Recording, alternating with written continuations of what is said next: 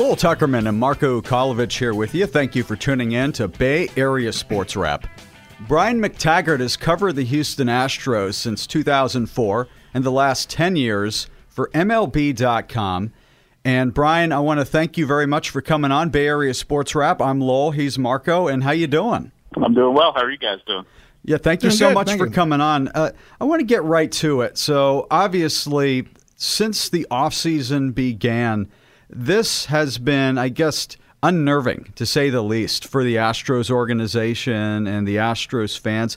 I have to ask you, as someone who knows this organization as well as anybody, from where you sit, how are the Astros handling this? Is it a walk on eggshells type situation? Are they an open book, fully cooperative? What are you seeing right now from the Astros as MLB conducts their investigation? Well, we really haven't seen much. I mean, they issued a statement when the allegations first came out shortly after the World Series, and basically just said they're not going to have a comment until it's going to be over. And really, it's been radio silence since then. I mean, no players have said anything either with words or on social media. There have been no events where anybody in management has been available or talked, or AJ Hinch or any of the coaches.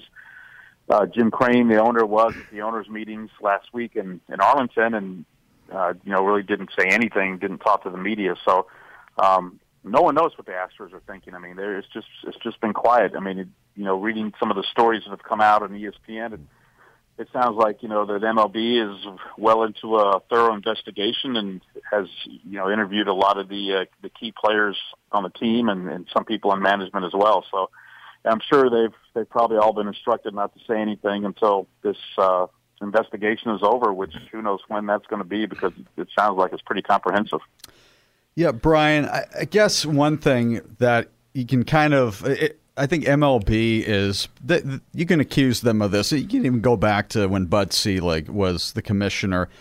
They tend to be very vague with when they announce investigations in terms of what the expected outcomes will be, what the timelines will be. Do you feel at this point MLB at least owes the Astros, hey, here's the timeline, here are expected penalties? I don't know what to expect from this, Brian.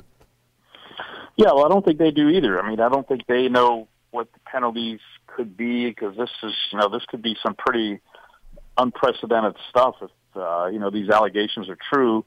And it's a pretty comprehensive investigation, so I don't think they know how long it's going to take. It's also two-pronged. I mean, if you remember, right after the Astros beat the Yankees to go to the World Series, there was an incident in the clubhouse involving the assistant general manager, Brandon Taubman.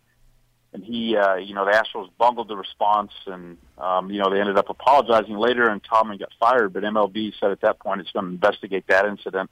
And so now both these investigations have sort of melded into one.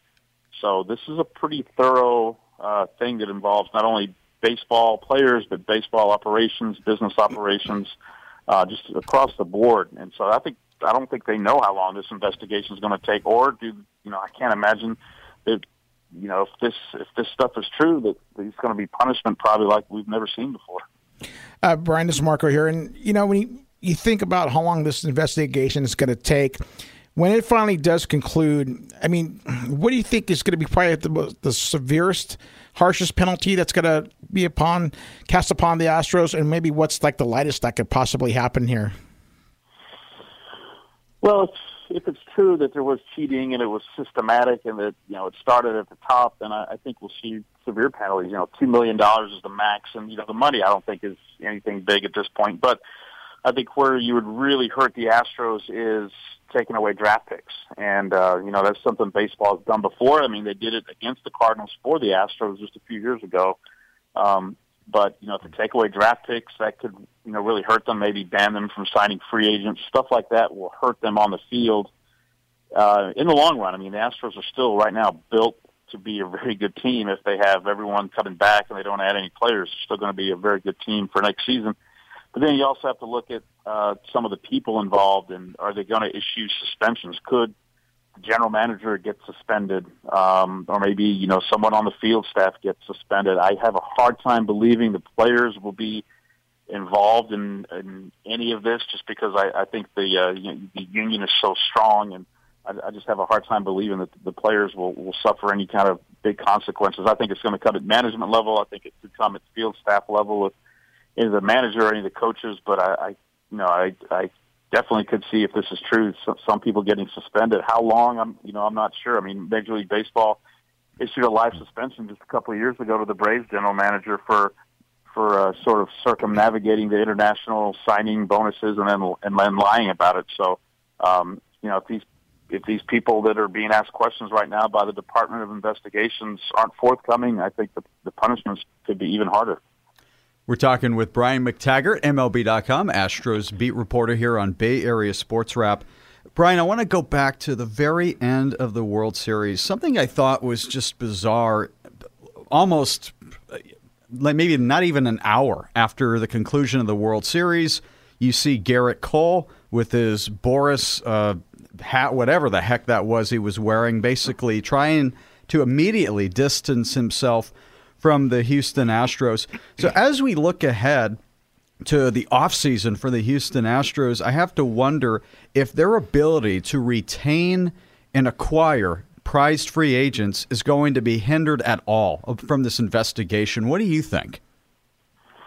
Yeah, I think it could be. I mean, I think if there's long-term ramifications as far as draft picks and things that are going to hurt them on the field, or things come out to where really there's something systematically going on where there's a really a poor culture, then I think it could. I think it could give some free agents pause about signing here. I mean, the Astros are kind of at the spot now to also where they don't have a lot of money left to spend in free agency. So, I don't see how they would be able to afford Garrett Cole, or without going way over the luxury threshold. So I don't know how active they're going to be in free agency. But yeah, I mean, I think if you're a free agent thinking of coming to Houston, that maybe that's something that's weighing on your mind. You're like, well, maybe I need to see how this plays out, because this team could get punished a couple of years ago, and I might have to pay for that as well. The Garrett Cole situation you referenced. I was right there when he was asked to talk. I mean, that was a pretty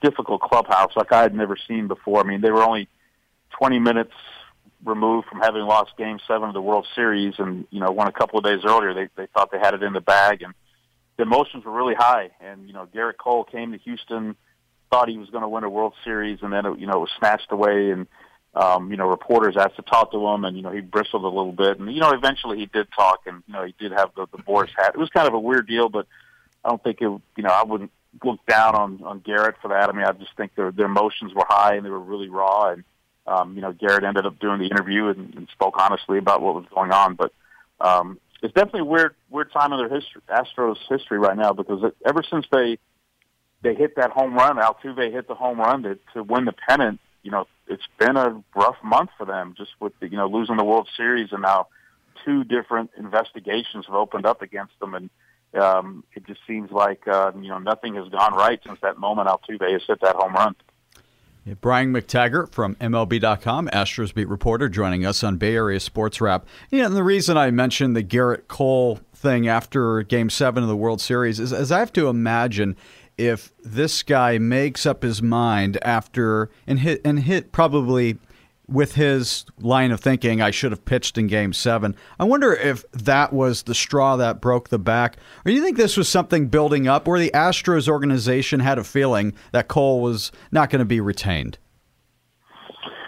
Well, I think we always knew he was going to hit free agency, right? I mean, he's first-time free agent. He's 29. I mean, I think he, not putting himself out on the market probably wouldn't be wise. He's represented by Scott Boras. He's definitely going to want his client to go out there and hit open free agency and, have every team that wants to have a shot at him make a bid. So it's no surprise that they didn't sign Garrett Cole, when the World Series ended, that he was going to be a free agent. So that wasn't a surprise at all.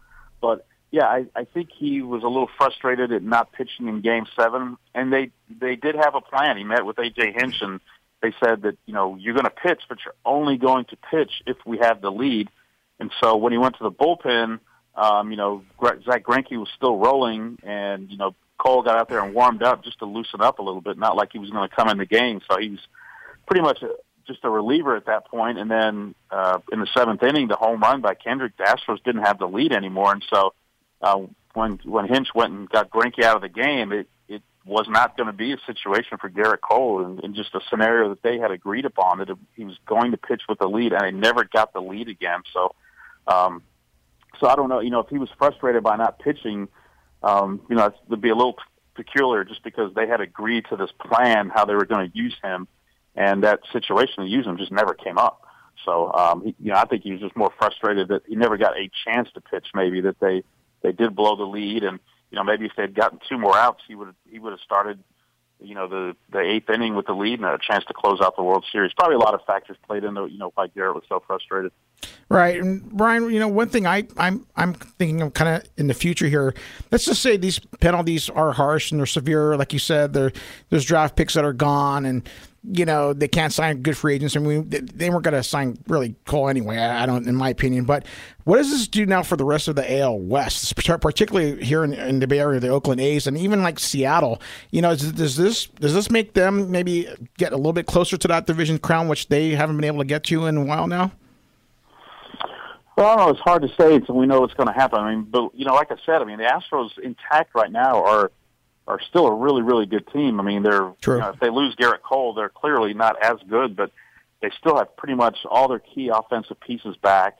They still have a really good rotation coming back with Verlander, Greinke, Lance McCullers is back off an injury, and some of the other young guys we saw pitch in the playoffs. So, they still could add another arm here or there. So, I think any team looking to knock the Astros off the division perch, I don't think it's going to happen just yet. I mean, this window for the Astros is wide open, and I still think they're the class of the division in 2020, and then maybe in 2021. They do have some free agents coming up at the end of 2020, including George Springer, really their entire outfield. George Springer, Josh Reddick, Michael Brantley are all going to be free agents. I think Yuli Gurriel will be a free agent as well. So that's the point to where they really have to start bringing in some new players. But, here they are pretty taxed on their payroll. I mean, they have some huge contracts with Verlander. Jose Altuve has a big deal kicking in next year. Alex Bregman signed an extension.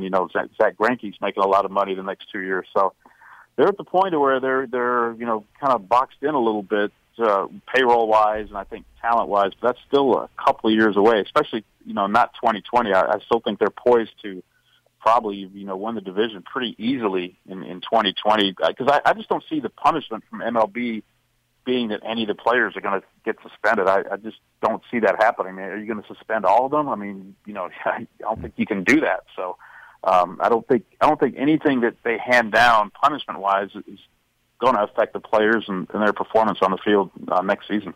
Hey, Brian, before we let you run, there's a perception that there's a culture problem in the Astros organization. I'm not going to ask you if you agree with that, but I will say this.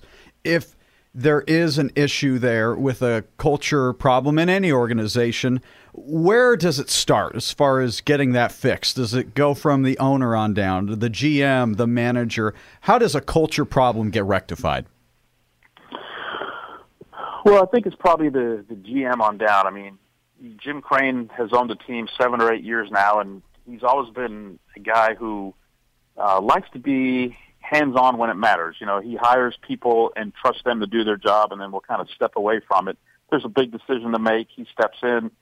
He's pretty instrumental in the Verlander trade, the Zach Greinke trade. But most of the day-to-day stuff he's really not involved with. So I think, General Manager Jeff Luhnow, he's the one that really, I think, sets the tone for the organization. So I think it would start there and go down, and he's, pretty much, revamped the way they do things. We all know they got rid of a lot of scouts a couple of years ago. They rely more heavily on analytics than anybody else, which has sort of made them, sort of evil villains in the baseball world, where there's a lot of good scouts that were out of work, and people didn't like the way the Astros were doing things. But you can't argue with the results, and 3 consecutive 100-win seasons. World Series, all that right now is, up in the air based on if it's true how they did it, and if that helped them win. But I think if there is a culture problem, I think it would start with the GM and work your way down from there. And if you're Jim Crane, you might want to say, I just want to start this thing over and just maybe clean house and go from there after all the dust settles on this. That is Brian McTaggart, MLB.com, Astros beat reporter. Brian, I can't thank you enough for coming on. Enjoy the rest of your offseason. I look forward to seeing you out at the Coliseum this coming year. Thank you, Brian. Thanks, Brian. All right, thanks for having me. All right, there he is, Brian McTaggart, MLB.com, Astros beat reporter.